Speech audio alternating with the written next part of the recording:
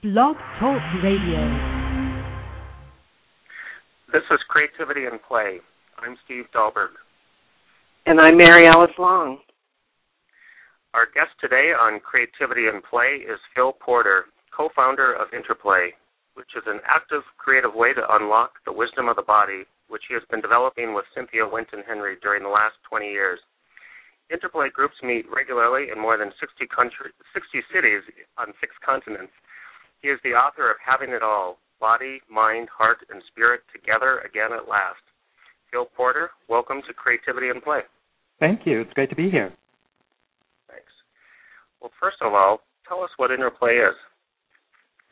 Well, you in the introduction, you had kind of repeated a line that we often use, that it's an active, creative way to unlock the wisdom of the body. And, of course, that always raises a lot of questions for people. What does that mean? But it's an art-based approach to personal development and also community development. We're teaching people more about their bodies, how their bodies work, just the physicality in general, and how that integrates with mind and heart and spirit. And we use mostly improvisational techniques. We play with telling stories and finding voice and messing around with movement, all in a very kind of incremental and playful way. And as I mentioned in the intro, you started this with Cynthia Winton Henry about 20 years ago. Can you tell the story behind how you two came together and how the InterPlay came to be?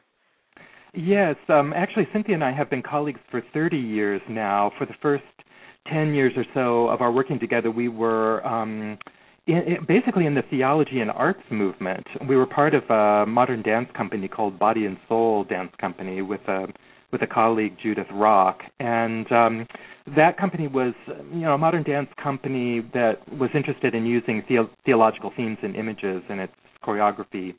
As part of that, we were teaching workshops quite a bit, and again, kind of exploring this relationship between physicality and spirituality. And you kind of imagine that if you're doing dance stuff in the middle of a faith community, especially Christian tradition, that's an interesting challenge.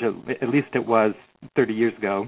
And in that process, we discovered that improvisation was a really good technique to use with people who might have a really wide variety of movement experience and background. So, you could be working with folks who hadn't moved very much, or people who had quite a bit of movement information, and the improvisational forms allowed that range of experience, and also let people really have kind of their own movement. So it was less about teaching a particular technique as it was about just opening up the possibility of movement for anyone who was interested. And when that company ended in about 1989, Cynthia and I decided that we really wanted to push forward on the improvisation part of what we were doing.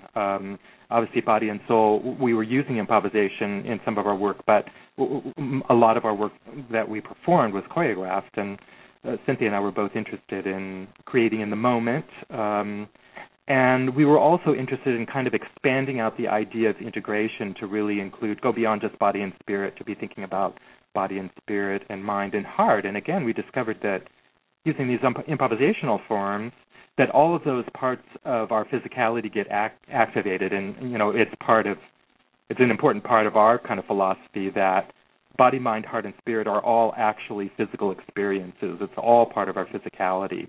We may have divided those into kind of different boxes, but actually they're all woven in together. And when you're playing, when you're creating in the moment, you really are getting to access all of those parts of yourself. And InterPlay is also very community-based, so there's a lot of interaction.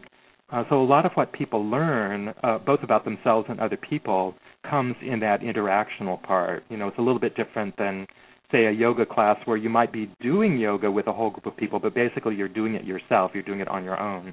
In InterPlay, what we're doing and creating is often in pairs or in groups or whatever, so the interactional part is really important. That's kind of a rough outline of how that all started, but it's been this interesting kind of path from looking at the body-spirit connection. And, when we were doing this 30 years ago, there weren't many people who were talking about that.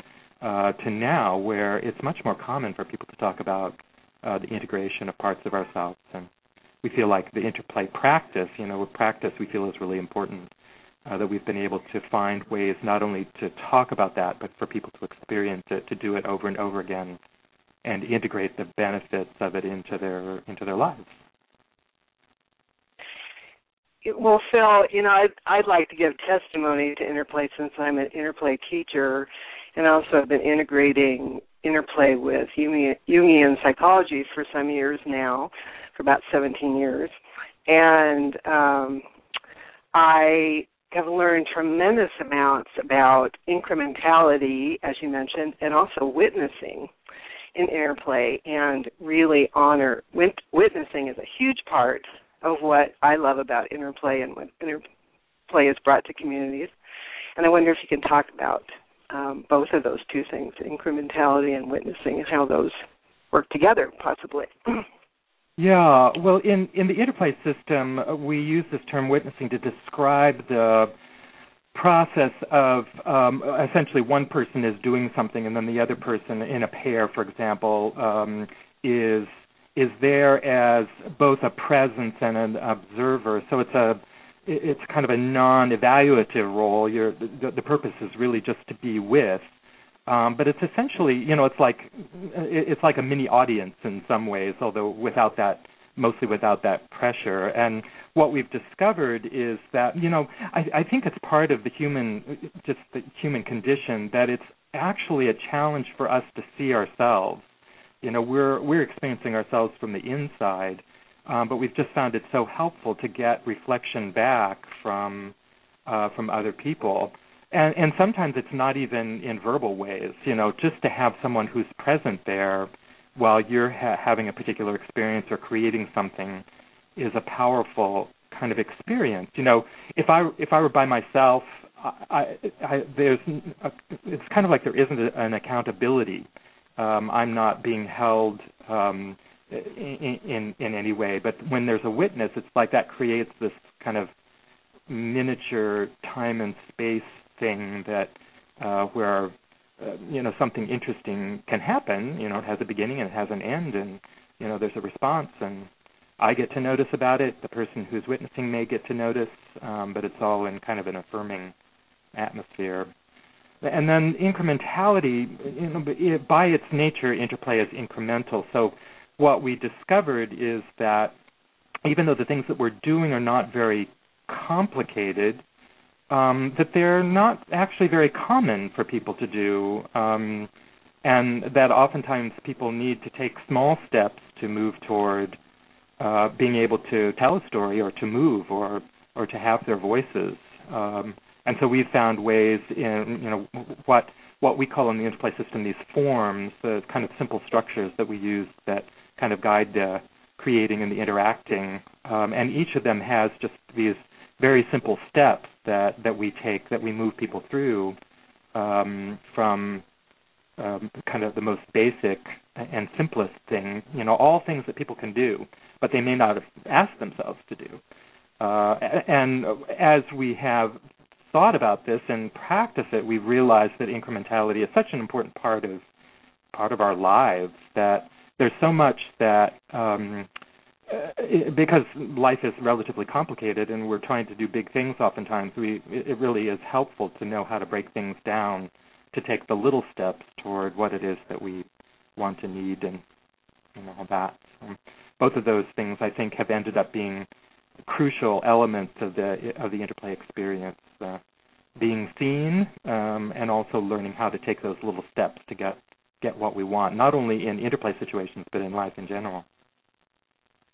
Yeah, so I know you have an interest in bringing Interplay into work settings and looking at money as an energy, and so I wonder what you've seen in work settings or with people setting goals and making decisions in terms of incrementality and how that's helped in those places.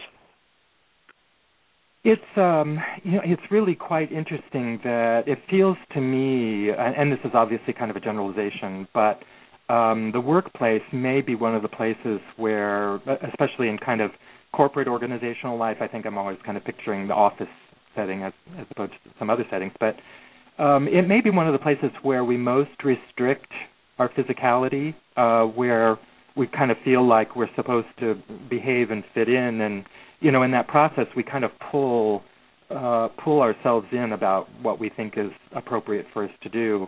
This is also, I think, a bit of our Western culture, that we've been taught how to, control ourselves and hold ourselves in and not be too big. And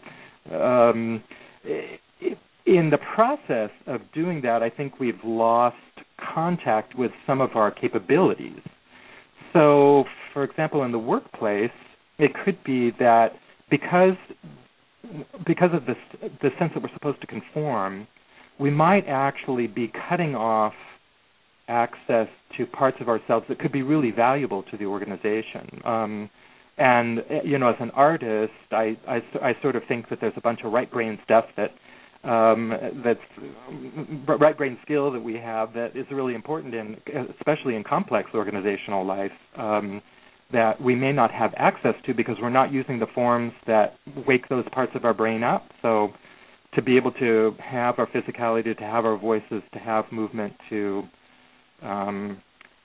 have access to that creativity, it essentially kind of shuts down part of who we are. So the interesting thing is, like, you can get a group of people together in a workplace, and you can ask them to take a deep breath and let it out with a sigh, just that simple thing, and that's a challenge. It's kind of, that's how restricted it is, and what we believe, again, taking the incremental approach, is that we realize in organizations that we can probably only take little steps toward increasing access to physicality. But even some of those simple things, like being able to take a deep breath, let out with a sigh, or to shake the body out, we use that a lot to release tension and energy in the body. Being able to have our voices, even in the audible sighing, just simple things like that can actually have quite a big effect on the group as a whole. We're looking a lot at how individual bodies work together as groups, and how some of the same rules that apply to group bodies are they're the same as what happens with individual bodies. So if an individual body can experience anxiety, so can a group body, and that our physical information really gets communicated from body to body in a group. If you kind of continue on through the InterPlay system, then some of these basic principles that guide the way individuals work can be applied in organizations. So, as you said, we were talking about incrementality. That's such an important tool for an individual body, but it's also an important tool for individuals working in groups as well. And, individuals can use that themselves, or groups can understand that idea, that concept, in ways that can help the way that a whole group works together. I think at this point we're convinced that in current organizational life, which is fairly complex and very interdependent, that we need to know how to access, all the capabilities that we have in order to do what we need to do. So you've described some of this work that you've done in workplaces just now, and you were talking a little bit about, particularly in your history, but still today, the work you've done in faith communities and spirituality, and I believe you've done work in hospitals and with actors and students. But another piece of your work has been in groups where it seems almost impossible, perhaps, to engage in what you're talking about in places such as prisons and war zones and with gangs. And I'm wondering if you can describe what some of that work has looked like and what's come out of working with those particular groups. Well, different. One of the things that's happened in InterPlay is that as we have trained other people to teach and lead InterPlay, then they've taken them into a variety of locations. So some of the more specific work that's been done has been done by other InterPlay leaders. But I think one of the things that we talk about in InterPlay is moving from stress to ease. That any of the ways that we can reduce the stress in our bodies, which has such an effect on our health, is going to be for the good. And many of the situations that you're describing, where we have used InterPlay, are places of high stress. So at the very least, we're the physical, kind of getting access to physicality, the things that we do to help people do that, and to do that as in relationship, it tends to be a kind of a natural stress reducer. So, for example, Masanko Banda, who's one of our InterPlay leaders, has done work several times in refugee camps in Eastern Europe. And, lots of times these are folks who have experienced a fair amount of trauma. They may be displaced. He does a lot of his work with children and youth. And to provide opportunities for people to be working in a different way, to kind of transcend their circumstances and to find ways to connect is a really powerful thing. We have a number of InterPlay leaders who are working with folks in prison, especially women. And one of the experiences that I keep hearing described over and over again is that a lot of times these women haven't had a chance to tell their story, and to be able to do a little bit of that is such a powerful release for them. For someone to go back to the witnessing idea, they have someone witnessing them, and that's such a powerful thing for us to be able to articulate what we've been through, and to have that honored by another person. And I think the creativity component as well with prison. I actually taught a creativity course for 27 men in a prison here in Connecticut, and many of them said, why is this the first time in our lives, whether they were 18 years old or 50-something years old, why is this the first time we've ever experienced this idea about creativity or creative thinking or creative learning in our lives, whether it was in prison or out of prison? So I assume that, in addition to the witnessing and the stories part, that the, helping tap into this core part of who we are as human beings through a creative means such as InterPlay is probably happening for many of them as well. Yeah, when we're making stuff up, we're working with our own material, especially when we're improvising. But any time that we kind of take this approach of something new is going to come out, which is, I think, kind of at the root of creativity. We're going to make something. We're drawing on our own resources, sometimes in response or in interaction with others or materials or whatever. But it just kind of naturally pulls out who we are, and it pulls out a part of our experience that if we don't have these forms, it may not get accessed. I mean, I think that's kind of the important thing, is that it's like the ability is lurking back there somewhere, and it's just waiting for a way to get out. But it needs some form. It needs a form to do that. It needs materials or an opportunity or just a way to go about, a place and a way to go about creating. So, yeah, I think that when we do get to access our creativity, really what we're doing is we're accessing ourselves. And if it doesn't get expressed in a positive way through positive creativity, through positive movement, I think it does find an outlet, as many of them, I think, have articulated, and sometimes it's negative and or illegal, but it does find an outlet. Yes, I agree with that. So I like what you're saying, Phil, about drawing, that through InterPlay we can draw on our own resources, and then we can show who we really are, our natural being. And I've seen so many times in InterPlay how people really they feel seen and witnessed, and that there's just this extreme joy in that being seen and hearing their own voice and having other people witness that voice. And I wonder how you see that connection with being seen and interplay and spirituality, how those and physicality, how that all goes together. Because a lot of people would think, well, how is that spiritual? I don't get that out there. So I do, but I'm sure that many people listening to this interview will think, I don't get that. How can that be? So how does all this relate to spirit and spirituality? Yeah, I think the first the first thing that's important to say about spirituality is that we have certain pictures about what spirit is about, and you know, I think in the interplay way of thinking, again, spirituality is a category of physical experience.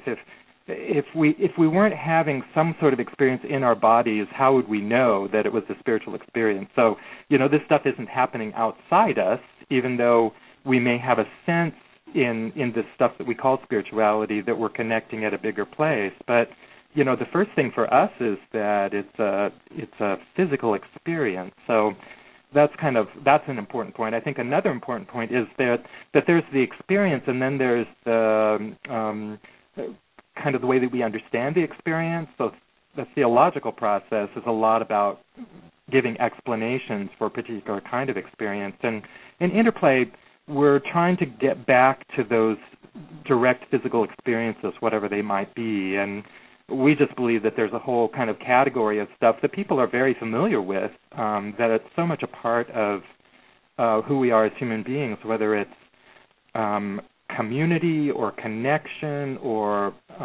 looking for peace or ecstasy, or, you know, I think there's a whole host of these kind of categories of experience that are quite accessible and quite common that we might put in the spirit box. And so the first thing is we want to kind of shake up our ideas about what spirit is. But what we keep finding over and over again is that people have those experiences of depth and connection and mystery and awe that happen just kind of naturally out of the creative process. And that's kind of how we would define that spirituality part.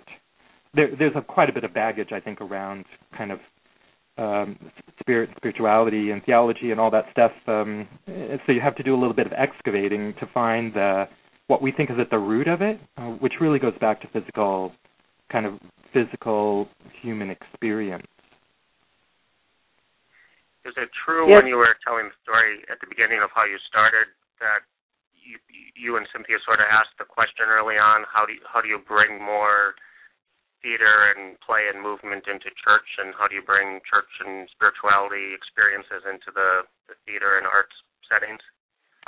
Yeah, it was kind of an essential question. You know, I think all three of us, Cynthia and Judith Rock and I, came to this question in slightly different ways, but at the root of it was kind of recognizing that as dancers, as movers, or creators in general, I mean, we were all kind of creating in a number of different forms, but dance was the center of our work together. We realized that how closely intertwined our spiritual and physical experience was, that through dance we were having a lot of experiences or learning these things or, you know, accessing a different kind of content. And we were interested in sharing that idea with other people. We used to kind of joke, the name of our company was Body and Soul Dance Company, and we used to joke that we were trying to teach the church folks they had bodies and to teach the dance folks that they had souls. At that time, that in the dance world, modern dance was pretty abstract and kind of form-based, and we were interested in moving as human beings and included a lot of stories, sometimes text and theater, and so it was a little bit different than what a lot of people were doing at that time. In the next kind of while, we started to see more and more dancers articulating the deep spiritual connections that they felt when they moved. So that was kind of the way that worked for us, and still works for us. And I also value so much story and storytelling within Interplay, and I wonder what you might have to say about, since I know you're a master storyteller yourself, and what you might have to say about the telling of stories through Interplay storytelling forms. The simplest thing that I've noticed is that in kind of the ways that we interact in our normal lives, sometimes we don't get very far below the surface. And in Interplay, even the process of telling the simplest details about our lives creates a sense of greater connection. In Interplay, the task, kind of the storytelling tasks, are often they might even see them as being quite pedestrian. So for example, I'm asking someone that people are in pairs, and I'm asking each person to describe their kitchens. Well, you start to describe your kitchen, and you realize before too long that you're starting to share bigger details about your life. I mean, at the very least, the witness, your partner, is getting a little glimpse into your life. And I've just come to appreciate how powerful that is. It's a powerful way to get to know people, and it's also a powerful way for me to be able to share my life. I love to tell stories. I don't consider my life to be dramatic, but I know how important it is for me to be able to tell the bits and pieces of what's going on in my life. And the smallest things can be an interesting revelation about who we are as people. It's a great way to connect and to bond. I've just found over time. Notwithstanding just the fun it is of telling stories about both simple and profound things. Well, the other part. Go ahead, Sue. In the remaining minute or so, I was going to ask you, I know you've got one of Cynthia Winton Henry's poems in front of you about Interplay, and I'm wondering in the closing minutes here if you would share that at the end. Yeah, I'd be glad to. This poem actually came out of a concert that we did with about 35 interplayers in San Francisco a number of years ago called The Unbelievable Beauty of Being Human. And this is what she wrote afterwards. Picture this, people not afraid to touch, children looking up to dancing elders, rowdy lovers, everyone snatched up in each other's arms, hips curved, hair clipped or flying, opposites attracting, stories of consequence, failure, curse, trust, and victory.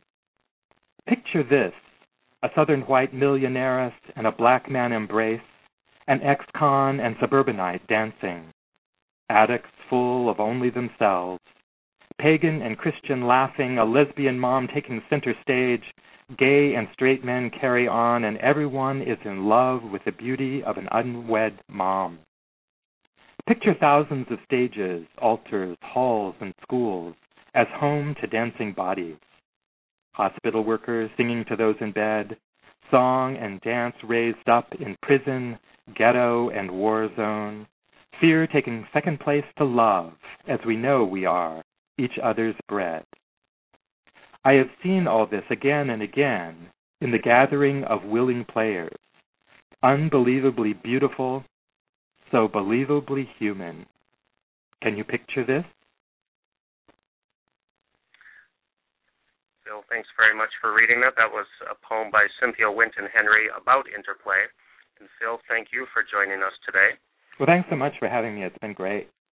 Thank you, Phil. What I love about Interplay is that you can be silly and profound, and that poem really speaks to both of those. Yeah, it's great, isn't it? It is. Thank you. Phil Porter is an artist and co-founder of Interplay. You can listen to this show and previous shows again and find more information about our guests and coming shows at creativityandplay.com. Listen December 17th at noon Eastern when our guest will be poet Amina Brown. Creativity and Play is a production of the International Center for Creativity and Imagination in partnership with the National Creativity Network. I'm Steve Dahlberg. And I'm Mary Alice Long. Thank you for joining us, Phil. Thank you.